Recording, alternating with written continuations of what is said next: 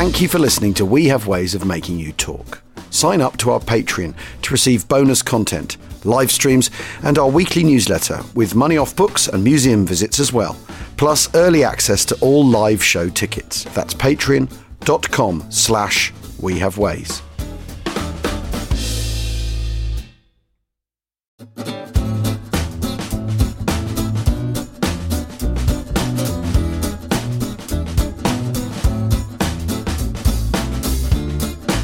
Achtung, Achtung, welcome to We Have Ways of Making You Talk with me, Al Murray, and James Holland. How are you, Jim?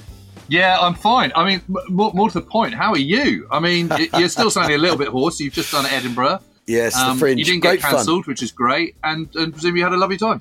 I didn't get cancelled, although interestingly, I ran into another comic who, a few years ago, he had some trouble of the kind of, people. There were some people who objected to his material, Right. And he had a sort of push at him from people, and that he gamely repulsed. And I ran into him. Trust me, this is going somewhere. Yeah. I ran into him at Waverley Station because he was picking his family. He was meeting his family for the last weekend, coming off the train, and so was I. And I said, big fan of your work. I won't say who he is because I don't want to sort of cause him any sort of aggro, but basically I said, I'm big because I am a big fan of his work, and he's carved out a really good space for himself to talk about things the way he wants to and all that, and he's not in danger of cancellation and all that sort of stuff. And he said, you like the Second World War, don't you? I said, yeah, I do actually. Yes, that is. Funny you mention it. Yes, I do. And he said, you've seen that Band of Brothers episode where they talk about the way to deal with the danger is to decide that you're already dead, right? And I said, yeah, of course, it's the one with Mark Warren in, and he's injured at the end and all that. And he can't get himself together and all that. He said, well, that's how. Yeah, he said that's how I feel about being cancelled. Is I regard myself. I've already been cancelled. I'm already dead. He said, and he's used Band of Brothers to inform his attitude to the question of the problem of being told he can't say what he wants. And that's really quite funny. dramatic, isn't it? I know. But it's just sort of such a funny way of using the life lessons of the Second World War. You see, it's useful for everybody being interested in this. Well, I mean, every time I think about it, I just go back to that conversation we had with Robert Harris, and when he said, when people say to me, "Why are you so obsessed with the Second World War?" my answer is always, "Why aren't you?" Yeah, exactly.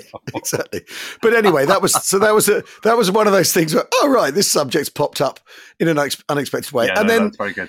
And then on, I don't know, Wednesday or Thursday night, in my front row, who of course are an integral part of the evening's entertainment, there was a woman who was doing a show about Vera Atkins and Noor Inayat Khan.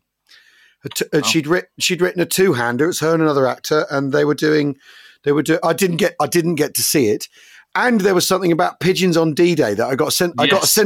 I got sent the poster for the flyer and an invite too late to be able to go, which is quite annoying because I would have loved to have seen that, and I would have loved to have seen the Vera Atkins thing as well because her story is, I think, basically unbelievable. I mean, like those people who have those strange mundane English names but are in fact from Europe and we don't. But she's Romanian, isn't she? I think. Yeah, exactly. Or something. Yeah, exactly. Exactly.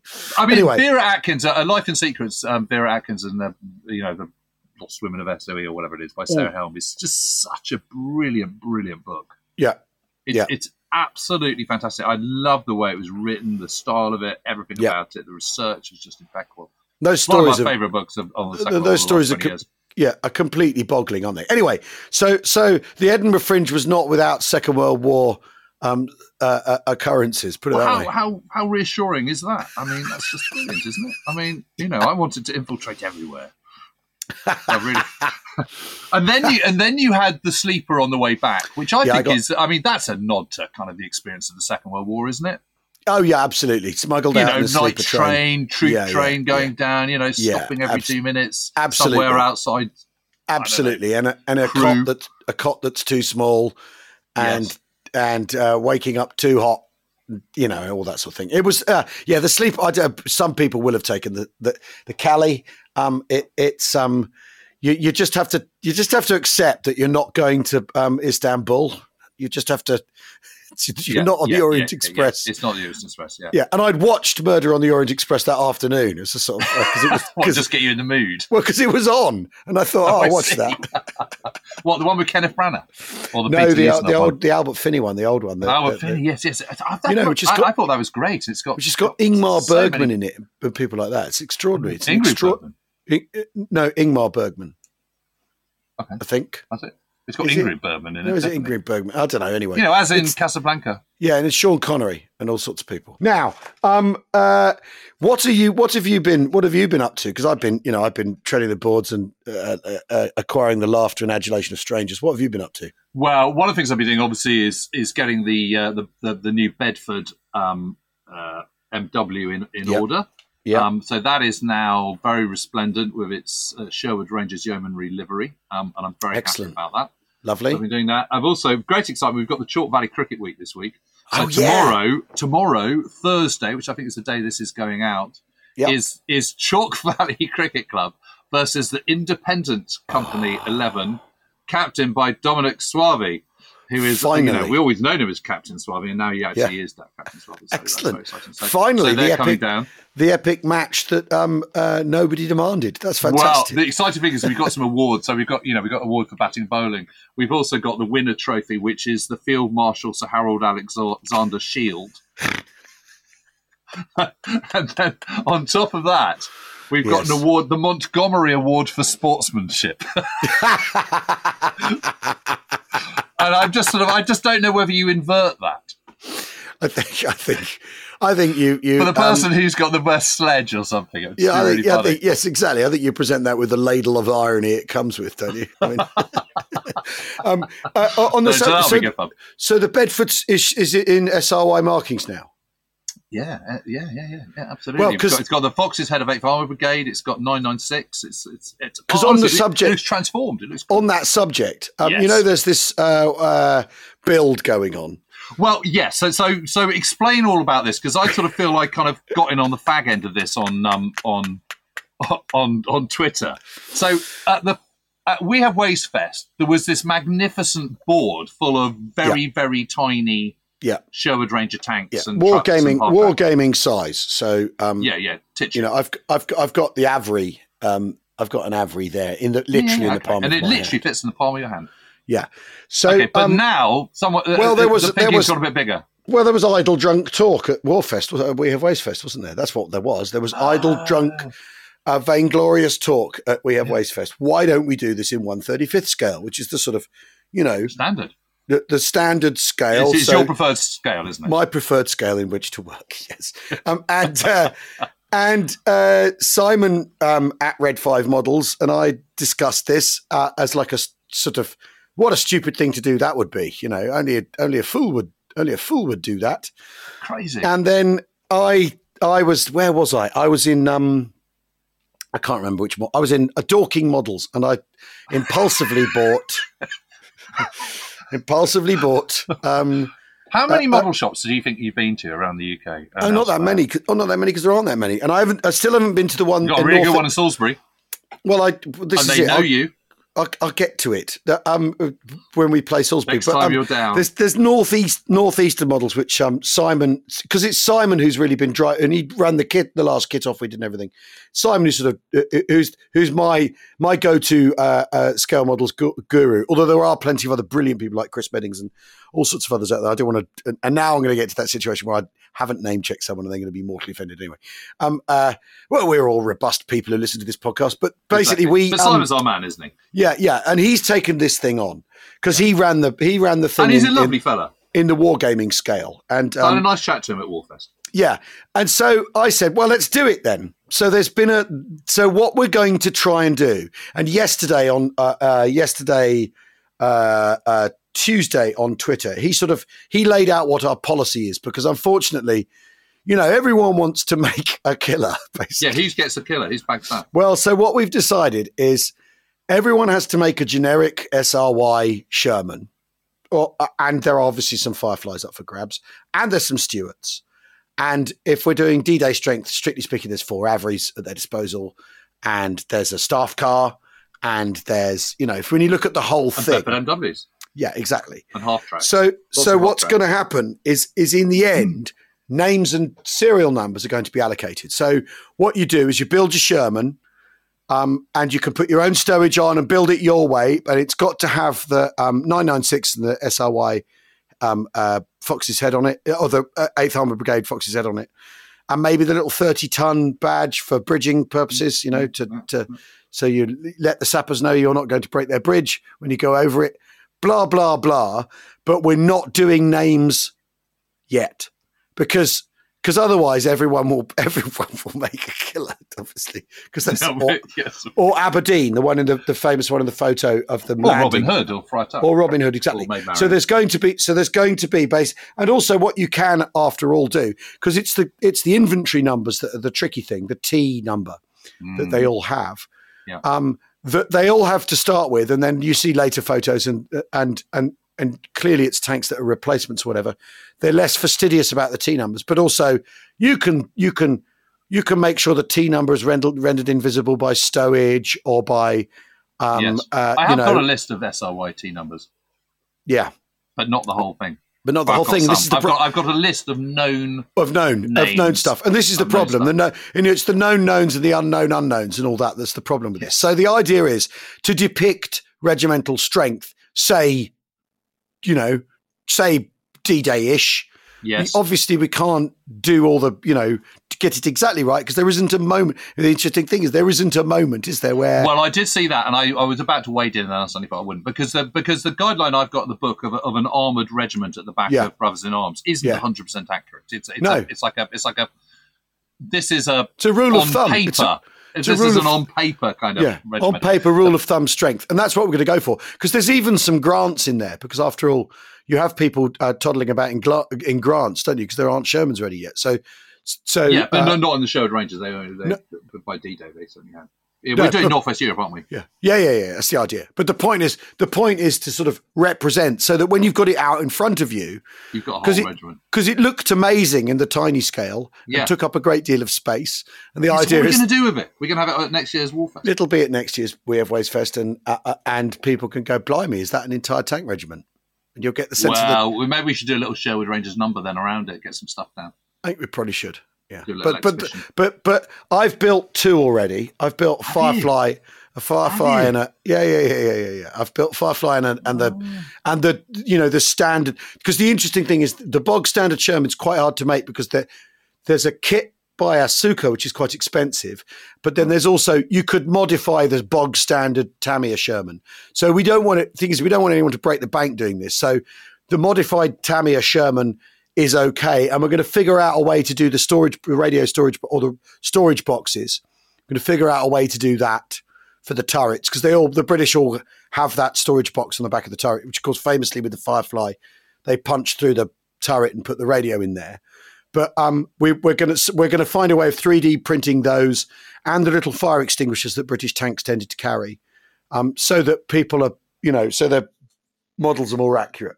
Simon is trying to figure out that, and I'm going to figure out how. I need to get onto the Sherwood Rangers Facebook page and let them know about all this. Yeah, and the decals. The other thing is we need to find a way of maybe printing a load of decals so people can get those rather than having to source them because you can get them. Right, but you've got to know where to find them, and then you end up buying. Basically, if you buy the 8th Armoured Brigade thing, you end up buying. I think I can't remember. It's all the independent armoured brigades that Star Decals do, and basically you end up with loads just to get your hands on two, and there needs to be a Well, surely we can get those stuff made. I mean, I think getting that printed isn't too difficult. No, but we'll. There are people who know, and there's who can help. But it's about. But just shout if you need any help from me. Well, it's 3D printing the boxes we've got to do. So I might find this to come and buy that 3D printer I said I wasn't going to buy. But anyway, but that's the state of play with that harebrained venture that I can't. I mean, I actually can't wait to see it. No, it's going to be amazing. Laid out, and I got myself a Stuart as well to make, and I got a Bedford somewhere, and the new Airfix ambulance has come. Which is very exciting. They had a lot of half tracks. They were really. They did, didn't they? Yeah. Yeah. And white scout cars. Yeah. You see, there's tons to do. Anyway, so how exciting! Yes, it is. It's exciting, and also like The sort of more harebrained end of this podcast, the things it can throw up. But you're heading towards Casino, aren't you? Essentially, yeah. I'm full on. So I am doing from the invasion to the fall of Rome. So because right. Basically, and I'll tell you for why. Because I've done the last year of the war in Italy, yeah, and I've done Sicily. So it's the missing bit, and also it's really the bit that no one knows about, the non-casino bit, is really interesting. So here we're talking about fighting up the Adriatic, the Toe. Yeah. Weird airborne operations. Yeah. I mean, commandos were on Operation Avalanche, for example. Yes. And the Rangers landing north of Salerno. Yeah. As it goes down to kind of sort of, around the Amalfi Coast. That's where they were. Yeah. Then you've got, the capture of the Foggia airfields. You've got the establishment of the 15th Air Force. Some really, really juicy stuff. But Avalanche is amazing. Yeah. It's amazing because... when we were talking about Sicily and stuff, we were talking about Montgomery got criticised for being overly cautious and front-loading and all the rest of it. And I was arguing, and I hope arguing convincingly, that actually it's completely the right way to go because you don't want to be at home to Mr. Cock-Up. No. If you're going to launch an amphibious invasion, you need to make sure it's going to work. Yeah. No such assurances for Avalanche. Really? Where they attack with only 3 divisions up front and 2 in follow-up. That's 5. Yeah. And then creeping their way up the Toe very slowly because it's very difficult terrain through which to go and they've got to go through mined bridges and mines and booby traps and all the rest of it. 2 divisions from 8th Army at this stage. So we're talking about September 1943, following the end of Sicily and the surrender on the 8th of the Italians on the 8th. How many German divisions do you think they're facing? Oh, well, I don't know. 8. Not very many. Well, is it not very many or is it? It's 8. Right. 8 German divisions. How many German divisions are there in Sicily when they land? 2. Right. And that's considered still quite risky. So why then has this calculus of risk been inverted? What is it? Well, this goes back to. This is grand strategy. Well. Can I before you answer my question? Can I say is it because you're running out of time? It's September. The weather's about to change. Things are about to. Your opportunities to do this are about to vanish because the equinox isn't far off. And the weather's going to go to shit. So you need to get it done. That must be driving it? It's partly driving it, right? But the main reason it's driving it is our old friend shipping. Right. Okay. So what happens is they have the Trident Conference in May. Yeah. So there's the Casablanca Conference in January 1943, and then there is the Trident Conference in May. Yeah. And at that one, the Americans are like, we were completely caught short with our trousers down at Casablanca. We got completely outmaneuvered. We're never making that mistake again. Right, yeah. But we've all recognised that Sicily's happening in a couple of months. Yeah. We've won in North Africa now. And we do need to think of the future. We need to think of kind of future planning. What are we going to do? Overlord, as it's now gets termed in May 1943, is going to be happening in May 1944, and that is the kind of point of kind of no return. Yeah. There can be that is the fixed point. Yeah. But there are also plans, of course, for operations in the Pacific. Yeah. And there is the outflanking operation onto the island of Akyab, off the coast of the Arakan, which is going to be an amphibious operation, all of which requires shipping. Yeah. So let's see what happens because we recognise that we need to do something, a follow-up in the Mediterranean, because we've now got vast forces here. Yeah. And what are we going to do between now and May the following year? But at the same time, in May 1943, we don't know quite how it's all going to pan out with Operation Husky, the invasion of Sicily. Yeah. So, it might be that we do an invasion of Sardinia and we do an invasion of Corsica. Yeah. It might be that we go into mainland Italy. Yeah. But let's just see how it all pans out. Churchill, even at this point, is like, no, we need to go to Italy. Forget Sardinia, forget Corsica. This is a sideline strategical gain. What you want to do is get to Rome. that really properly invade mainland Europe, get a toehold in mainland Europe, and get a major capital. And the strategic political effect of that is surely you knock Italy out. Yes, because of course Italy's not knocked out in May 1943. Husky's yet happened. Mussolini hasn't been overthrown as he is on the 25th of July 1943. 2 weeks into Husky. So this is all to come. So it's all speculation. And Churchill is pushing for a much more kind of, we know assuming we're going to win in Sicily, I really think we should go for Italy. And I was like, well, the Americans are like, sort of, okay, but you can only use what we allocate to you now, and that is going to be half of what's available for Husky because it's needed elsewhere. Right. Okay. The Churchill goes, okay, whatever. And then during the first, in June and the very first part of July, Mark Clark, who is, building Fifth Army, is preparing Operation Brimstone. Yes. Which is the invasion of Sardinia. And, in the back of the mind is that let's do kind of ancillary planning. We'll call it Avalanche, because what we really want to do is just sort of slog up the toe. If we're going to go in, let's go a little bit higher. So let's aim for the kind of Naples area. Yeah, yeah. And I promise you, when you look on a map, you can see Naples is actually quite a long way from Sicily. Yes, it is, yeah. It's not just an inch across the sea. No. It's not get on the toe and just go turn the corner. No. It's quite a long way. It's almost up at the knee rather than at the shin. Yes. Yeah. I mean, it's certainly what you're not doing is a short hop. It's from where the bulk of the American strength in Sicily is. It's 150 miles, isn't it? I mean, it's a long way. Yeah. And these big distances make things just that much more complicated, don't they? Particularly the business of surprise, which is after all, when you're trying to stage a thing like this, you want to surprise the other side, don't you? Rather than be seen coming from 150 miles away. Basically. Yeah. Absolutely. So on the 22nd of July, Eisenhower has a big senior commanders conference. Yeah. So now Husky is 12 days in, and obviously it's been a success. They're gonna win. It might take till the middle of August, but they're going to win. So they're starting to really up the plans. And again, they're kind of still completely hedging their bets. Yeah. And what they also agree at Trident, which is the Washington conference in May 1943, is they agree that ultimately it's going to be Eisenhower who's going to advise them on what he thinks is the best decision to do. Right. So obviously furious lobbying going from Churchill. Yeah. It would be remiss of me if I were not to point out that the huge advantage of getting, whereas to go into Sardinia would be, et cetera. Really pushing it. And it's absolutely clear as the summer progresses that the Americans are really worried about Italy kind of sucking up vast amounts of men and material and resources that they don't have. So what they're up for, they come around to the thinking of, yes, mainland Italy would be better.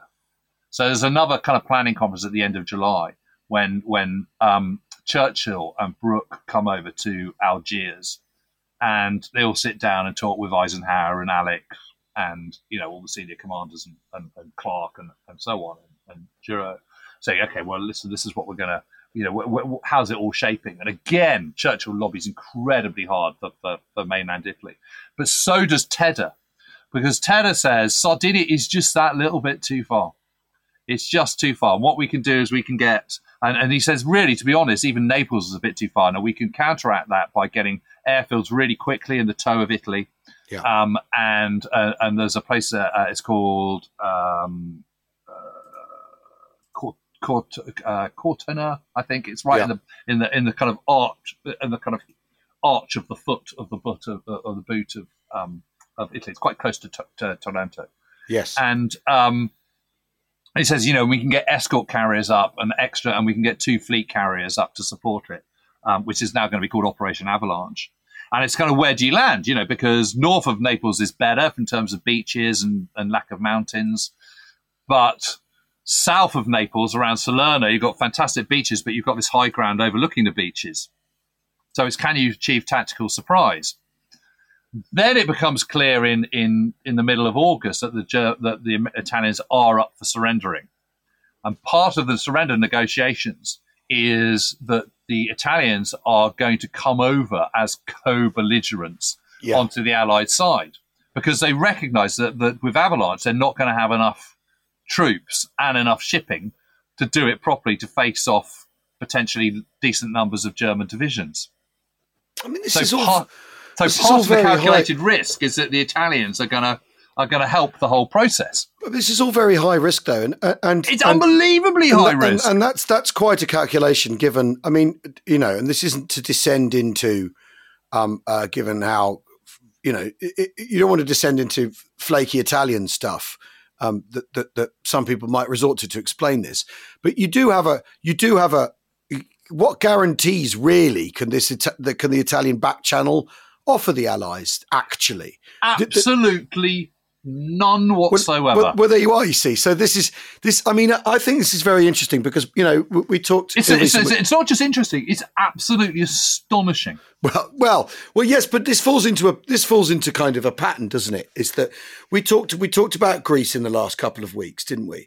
And the sort of wishful thinking that goes on as to what we can get, what the Greeks will do, surely for their own good, to help us out.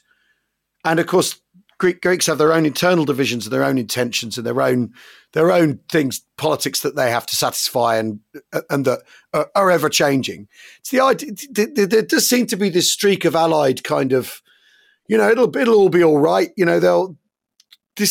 know what I mean? Well, I think it's because they've had this overwhelm. They're having this very, very. They've had North Africa, which is a huge victory. Yeah. They dominate the Mediterranean. Yeah. Massive tick. Yeah. They're winning in Sicily. Yeah. Mussolini's been overthrown. Okay. Momentum is with them. And momentum is a powerful force, right? Now, Jim, go forward a year. The Battle of Falaise has been a colossal triumph for the Allies. Yep. Paris has fallen. You're swanning to Belgium in short order. There's been an assassination attempt on Hitler. The war's going to end any minute. It's the same vibe. I think it is, but I think it's more complex than that, because I think what's happening here is why people are susceptible to this, though. You can completely see why you might end up thinking, well, how can and it's this thing we've talked about again and again over the years. It's like, how can the Germans not take that as a message that they've lost what's happened in North Africa, that they can't win? And how can the writing not be plainly on the wall? We can see it. In fact, we wrote it on the wall for them. How can they not see it? Is surely the view in the Allied camp. But there is also some politicking going on. Yeah, because it's 1943. It's the summer of 1943, and suddenly the war is truly global. Yeah, and the Pacific War, although it might be Germany first, it's Japan second as far as the Americans are concerned by not very much. Yeah. In terms of, I'm not talking in terms of manpower, because obviously it doesn't require a huge. There's a limit to how many men you can fit onto an atoll. In terms of effort, in terms of spending, effort, material effort, spending, cost, and shipping. Yeah. So suddenly you've got this war. This is a global war where you're operating in remote atolls in the Pacific. You're operating in far and away out of the way places. You are having to cross vast oceans to do literally anything, whether it's crossing the Atlantic or whether it's crossing the Pacific. And suddenly the number one, it's like this huge realization that this huge global effort to rid the world of Imperial Japan and the Axis powers of particularly Nazi Germany, etc., is just requiring more ships than can be churned out. And by the middle of 1943, all landing craft that are produced in the US is going to the Pacific, with the exception of a few LSTs. So landing ships, not necessarily, but landing craft. Let's hold that thought. I will take a very brief break, and we'll be back in a second because on that bombshell, in fact. We'll see you in a moment. See you in a minute.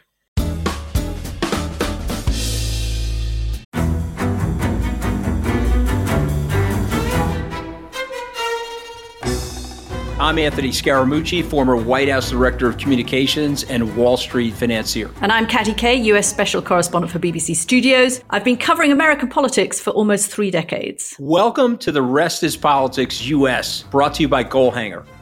Go on, tell us, were those donations you made, like Obama in 2008, was that idealism? Were you hoping to get something out of these campaigns that would serve your own business interests, for example? So I think this will either make this podcast incredibly successful, Katty, or people will be horrified and they'll shut it off right now because I'm going to be very real with you. The Obama donation, I had gone to law school with President Obama. We were not classmates. I was a few years ahead of him. It was 2007. He was then Senator Obama. I had a check in my breast pocket. I went over to the senator. I said, Senator, you and I didn't really know each other in law school, but I'm about to hand you a big check. Can I lie to my friends and tell them that you and I knew each other in law school? Well, Obama looks at me, had the best smile in American politics since Jack Kennedy. Forever. Yeah. He lights up. He looks at me and says, I'll tell you what, if you double the amount of the check, we'll take it back to Hawaii. Okay.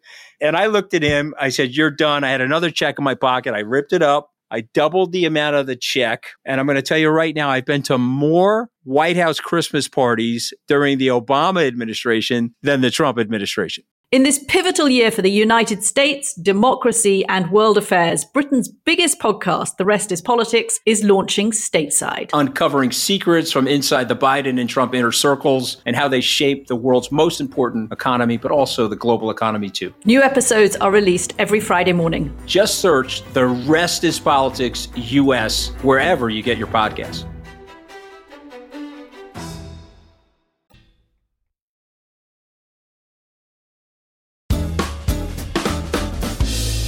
Welcome back to Weird Ways of Making You Talk with me, Al Murray, and James Holland, of course.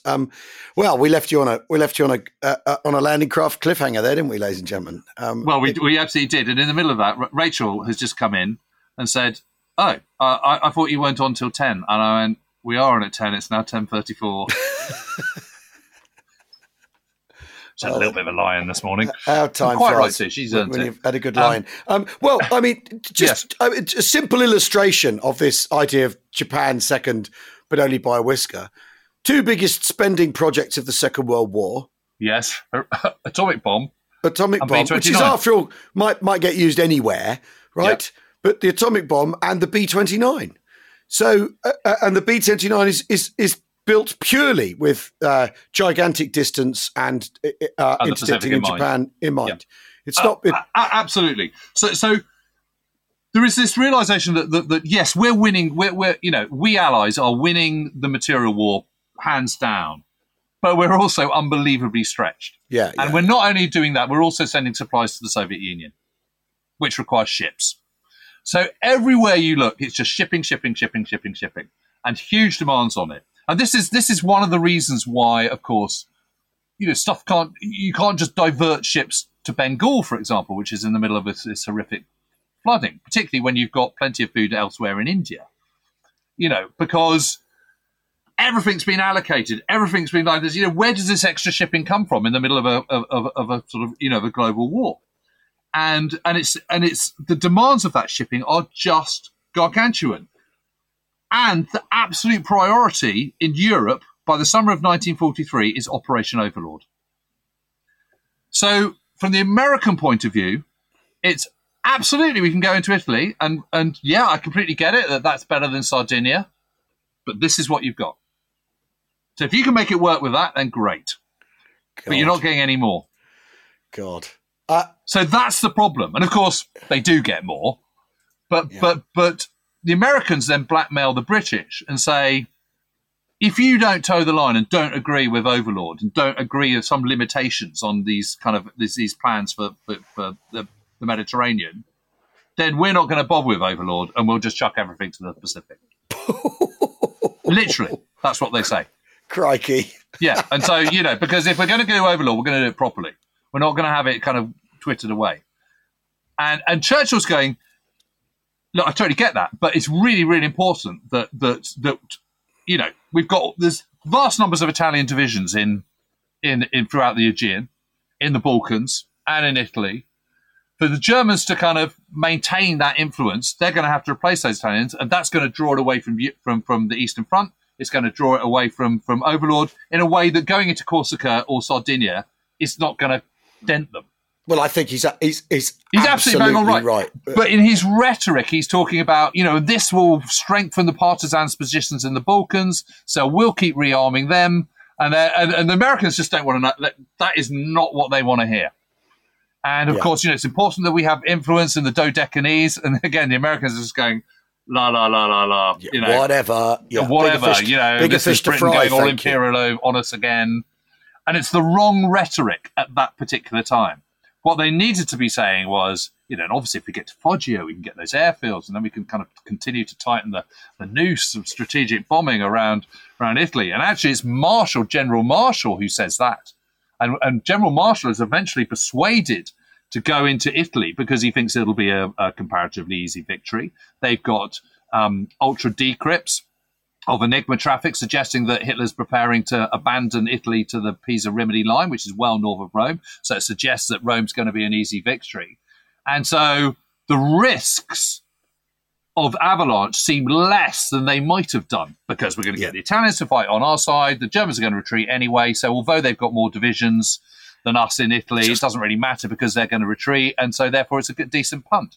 It's fascinating, though, the wishful thinking in all isn't this, it? Isn't it? Because actually, and so when they launch Avalanche, again, everyone sort of does finger pointing at Mark Clark because he decides to go on without a pre-invasion bombardment. Yeah. Which is considered a really big mistake.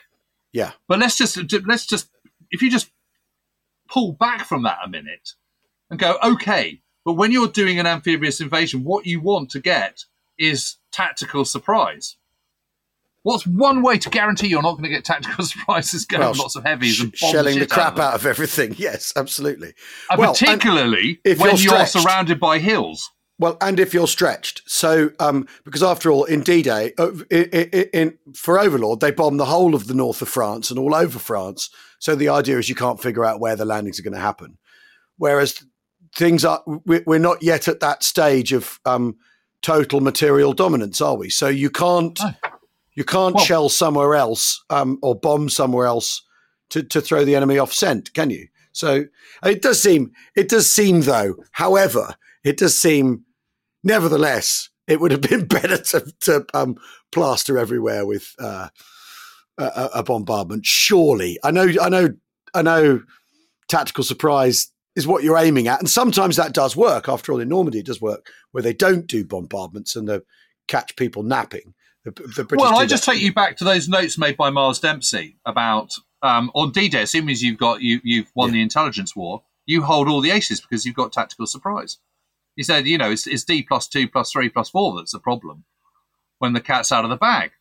So I think there is at least an argument for saying that it was, when you're in the situation that you're in, to arrive by stealth in the early hours of the 9th of September is not a bad call. The problem is the Germans know they're coming. Yes, we have a 150-mile stretch of sea to cover, as we've said. So in the end, it's obvious that you're coming.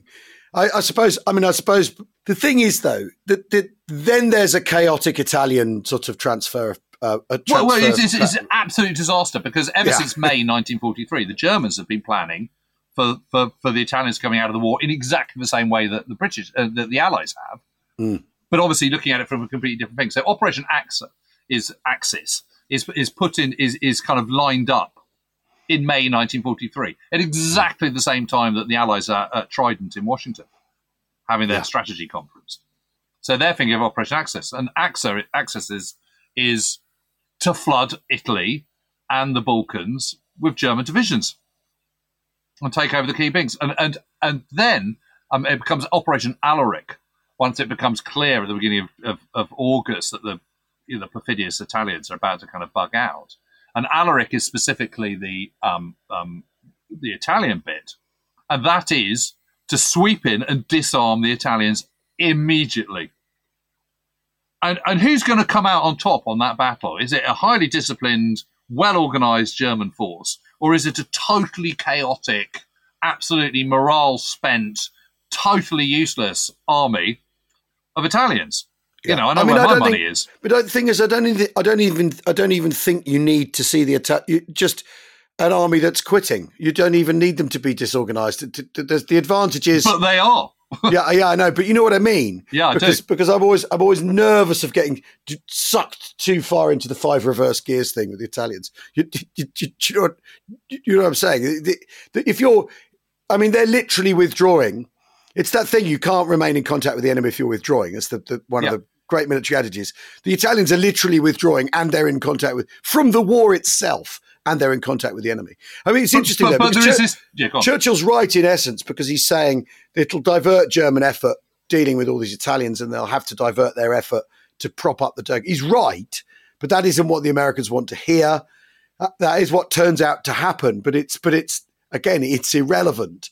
So it's even that thing of even knowing what the Germans might do and even being prescient to it doesn't, in a way, sort of doesn't help, does it? Because your decision, you've got the Americans, basically the Americans and the British pulling in opposite directions anyway. I mean, it's interesting, isn't it? But you see the Allies in the summer of 1943 getting themselves in a bit of a pickle. Yeah. Because suddenly they've got these demands of global shipping. You know, they haven't got enough shipping to do. They've got vast amounts of shipping, but it's still not enough to do what they want to do because they're required to kind of reinforce the Soviet Union, because they're in the Pacific, because they're in Southeast Asia, because they're in the Mediterranean, because they're preparing for Overlord, which has got to be the priority, you know, et cetera, et cetera, et cetera. Plus vast amounts of shipping just going back and forth across the Atlantic all the time. But they're in this situation where they've just had this big victory in Sicily. They've got huge forces in the Mediterranean. It's now August. It's 10 months away until Overlord. What are you going to do? You can't just sit there twiddling your thumbs. You've got to do something. And Sardinia and Corsica are clearly a complete waste of time. Yeah. Because, you know, you shouldn't be just investing in major amphibious operations just because you're trying to time fill. But this is Phillips's assertion, though, isn't it? That Sicily's a waste of time and shipping. Italy's a waste of time and shipping. The Allies get properly distracted and bogged in the Italian campaign, in all of its phases. But you can't stop at Sicily. You've created considerable strategic momentum there. You can't, having done that, you can't then stay there. And so there is a compelling case for doing something because you've got these forces and because it's a long time till May 1944. And if you're going to do something, you've got to do something that's worthwhile. And the only thing that's worthwhile is invading mainland Italy, because that's mainland Europe. Yeah. And it will put a huge strain. I mean, Churchill says, even if we fight in the southern part of Italy and we don't achieve it, we make no ground whatsoever, that's a huge help because it's going to be drawing German divisions away from Northwest Europe, from Soviet Union. You know, they're going to have to deal with it because we're there. And that means they're going to be drawn into, you know, they're going to have to go into Greece as well, which is going to stretch them even further. And he's got a real point. But Avalanche, which is the kind of, the last thing we want to do is start slogging all the way up through the toe, is just such a high risk. And the only reason that they're not kicked off the, you know, absolutely out and out defeated is because of the Navy and because of the Allied air forces operating. The Navy particularly is just blasting and blasting and blasting German positions, and that's what does for the Germans. You know, it's such a force multiplier in modern parlance. And one of the things that's really interesting is that there is this realization that certainly in the American sector that they've tried to push on too quickly. So they go and take various places, which they're then forced to kind of relinquish and pull back and consolidate around the bridgehead. And the legacy of that comes to haunt them when it comes to Anzio. Because they get on to Anzio and they go, the last thing we want to do is kind of push too far inland and then get stuck and have to come back again, like we did at Salerno. So you can see a kind of, you know, it's like a double negative in a way. Well, and then go forward a year, and all these arguments about how fast people get off beaches and consolidate and all that sort of stuff. And clearly the lesson learned that, well, if you stay under the naval artillery umbrella, you're okay. That things are going to be okay, essentially, and you can get the Germans to serve themselves up to a trip themselves. Yeah. and that those that I mean, this is again the problem with leaving the Italian campaign out of the sort of continuity of fighting in the Second World War, isn't it? Is that there's so much to be learned. So much of what's happening on D-Day is because of Sicily, it's because of Salerno, is informed by Anzio. So much of it. Yeah. It's not Dieppe that's informing what's going on. Dieppe's got absolutely nothing what to do whatsoever. Well, it's got its part, but it's 2 years ago. It's not last summer. It's not last autumn. No. In the way that it is to June 1944. Yeah. And it's just completely fascinating. And the force commander, obviously, of the Grand Force Commander is Mark Clark, who is untried in battle as a battlefield commander. Brilliant organizer, brilliant planner, brilliant administrator. Absolutely no question about that whatsoever. But he's untested. Dawley, who is the General in Guard of 6th Corps, which is landed at Paestum, south of Salerno, untried in battle. Because the one thing they've also learned is that you can't have people involved who've got other projects to do, and as they had with Husky, where you've got people still fighting in Tunisia whilst at the same time planning for Sicily. So you've got new guys coming in to kind of oversee this, so that they're not kind of over encumbered, which is a very sensible idea. But it means that at the most difficult bit, you've got a lot of inexperience, and that's no one's. It's not Mark Clark's fault that he's inexperienced. I mean, what you're supposed to do, but and actually, I think he does pretty well, really. But it's just incredible at this time where the whole point is that there shall be no reversals, there shall be no retreats. That we've worked things out now that we only kind of attack when we've methodically built up overwhelming strength. All the rest of it, Avalanche is the absolute anomaly in that. And it's really touch and go for a bit. It's really, really interesting. Yeah. The guy who oversees it, everyone always goes, well, it was Kesselring inside it. It's von Veitinghoff, who is the 10th Army commander. Veitinghoff is a Barbarossa.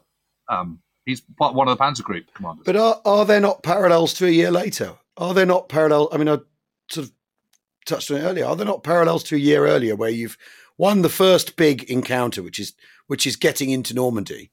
Yes. What do we do? What do we do now? I don't know. We hadn't planned for that, basically, which is what happens at the end of Overlord, isn't it? What the hell do we do now? We haven't really figured this out. There's some inter-allied squabbling as to the rate at which you should do stuff, the political effect it will have, whether what you do next. So you end up doing harebrained things. You end up, and not Market Garden, but Metz. You end up doing things that won't work, because you don't know, you haven't planned for this situation, but you're also puffed on victory. Because after North Africa and Sicily, why wouldn't you be? And yeah, you're calculating on political collapse because after all, by August 1944, it's entirely reasonable to think, well, surely the Germans are going to fall in on themselves now. Surely, look at what's happening with Bagratine. Look what we've just done. Yeah. The strategic bombing campaign is coming back online now. They're toast. So it must be a kind of similar mindset. And that thing, you've got to get it over with because of the Pacific. You've got to get this done because the Pacific's next, and the Pacific's also drawing massively on American resources. By the same time the following year, by September 1944, the Americans are already beginning to think, right, this is nearly finished. The Pacific's next, and it's that same global context, but also the same temptations that are being offered you because you've won well, and surely it's all about to fall in on itself. Italy's about to fall in on itself. Surely Germany is surely about to fall in itself a year later. Yeah. It's that you can see there's surely an echo in the way people are arriving at those decisions. Yeah, definitely. And that a year later they haven't learned their lesson from what's gone on, from the cluster fudge in Italy. Surely. Yeah. I mean, I'm going to be arguing, though, that I think that the fact that the Allies win at Avalanche, at Salerno, I think is a really impressive achievement. Right. Because it's normally seen as, they were all a bit green, didn't really know what was coming, nearly kicked back into sea, Mark Clark thought about evacuation, all this kind of stuff, a little big black mark. I'm going to say absolutely the opposite. I think they went in under-prepped, under-resourced, and they pulled it off against the odds. Right. And I think, and I think it's that brotherhood of air, land and sea that what does it. Are you saying that the Allies are capable of thinking on their feet and they don't require enormous set pieces to win battles, Jim? And I'm saying that. Even when they're resource poor, they're tactically effective in the long run, and therefore deliver I think the defenders impact. had all the aces. The defenders had all the aces. The position at Salerno, which I'm going to go and have a look at in a few weeks' time. I've got exciting 6 weeks because I've got 6 weeks of research and travel. So I've got a trip to the States coming up. Then I've got a trip to Germany, to Freiburg. And then I'm doing my trip to Italy, where I'm going to actually fly to Catania and cross the Straits of Messina and go up the boot and do all that. And then have a look at Salerno, then cross over to the Adriatic and do all Termoli and all those companies, Ortona, and then come back to Anzio and Casino. Met some Chelsea pensions ages ago, and one of them was a guy who'd been a commando in all that and got captured and then escaped. And he told some absolutely hair-raising stories about fighting Fallschirm Jaeger. Yeah. I mean, again, you're not coming up against dud German troops. 29th Panzer Grenadier, pretty good. They're coming up against the 16th Panzer, Eastern Front. Total veterans. They're pretty darn good. I mean, these are not substandard German units. So there's some good, decent German troops. They're not. They've gone down to the kind of the 2-regiment approach rather than the 3-regiment approach for a division. So they're reduced in size in terms of infantry and stuff. But they're defending. It's easier to defend than attack. The hills around Salerno, the beaches of Salerno. So you have these lovely long beaches. No problem with tides or anything like that because obviously there's almost no tide in the Mediterranean. Beaches are great. All the rest of it. But overlooking them are hills all the way around, which is just a defender's dream. And then you've got slapstick going on as well at the same time, haven't you? As to Taranto, which I think is also, when you look at that, they think, what the bloody hell are they thinking? Yeah, well, you've got all these amazing. You've got Baytown Buttress. Yeah. Yeah, all extraordinary stuff. Plenty to talk about then. You're going to do slapstick and Taranto. Great. Well, of course, because it's got Paras. It's got the 2nd Airborne coming into Salerno. And Hopkinson being killed going forward. Yeah, all that. I mean, why wouldn't you include all that? It's brilliant. Yeah. Well, it's also it's a diversionary attack, but it's no sideshow. Is the thing in terms of effort, because it's all ships. It's all shipping. That's the thing. It's just incredible. I've just had this kind of sort of Damascene moment on Avalanche. I think, crikey, what were they thinking? Yeah, and you shouldn't win that if it's. You shouldn't win it, and they do, which means that someone's doing something pretty good. Well, what a perfect moment on which to conclude. Well, yeah. And, anyway, I just want to say, anyone who wants to come down and watch the cricket, I know it's a Thursday, I know it's midweek, I know summer's over, all the rest of it, but if you're kicking your heels, come and join us at Chalk Valley Cricket Club. And I expect someone to deliver some sort of running commentary of some kind. I can't come because touring resumes tomorrow. I'm off to York, and then we're up to York and Harrogate and Stockton this weekend. So we'll have fun with that. Yeah. Anyway, we will see you all very soon. Thanks very much for listening. Bye bye. Cheerio.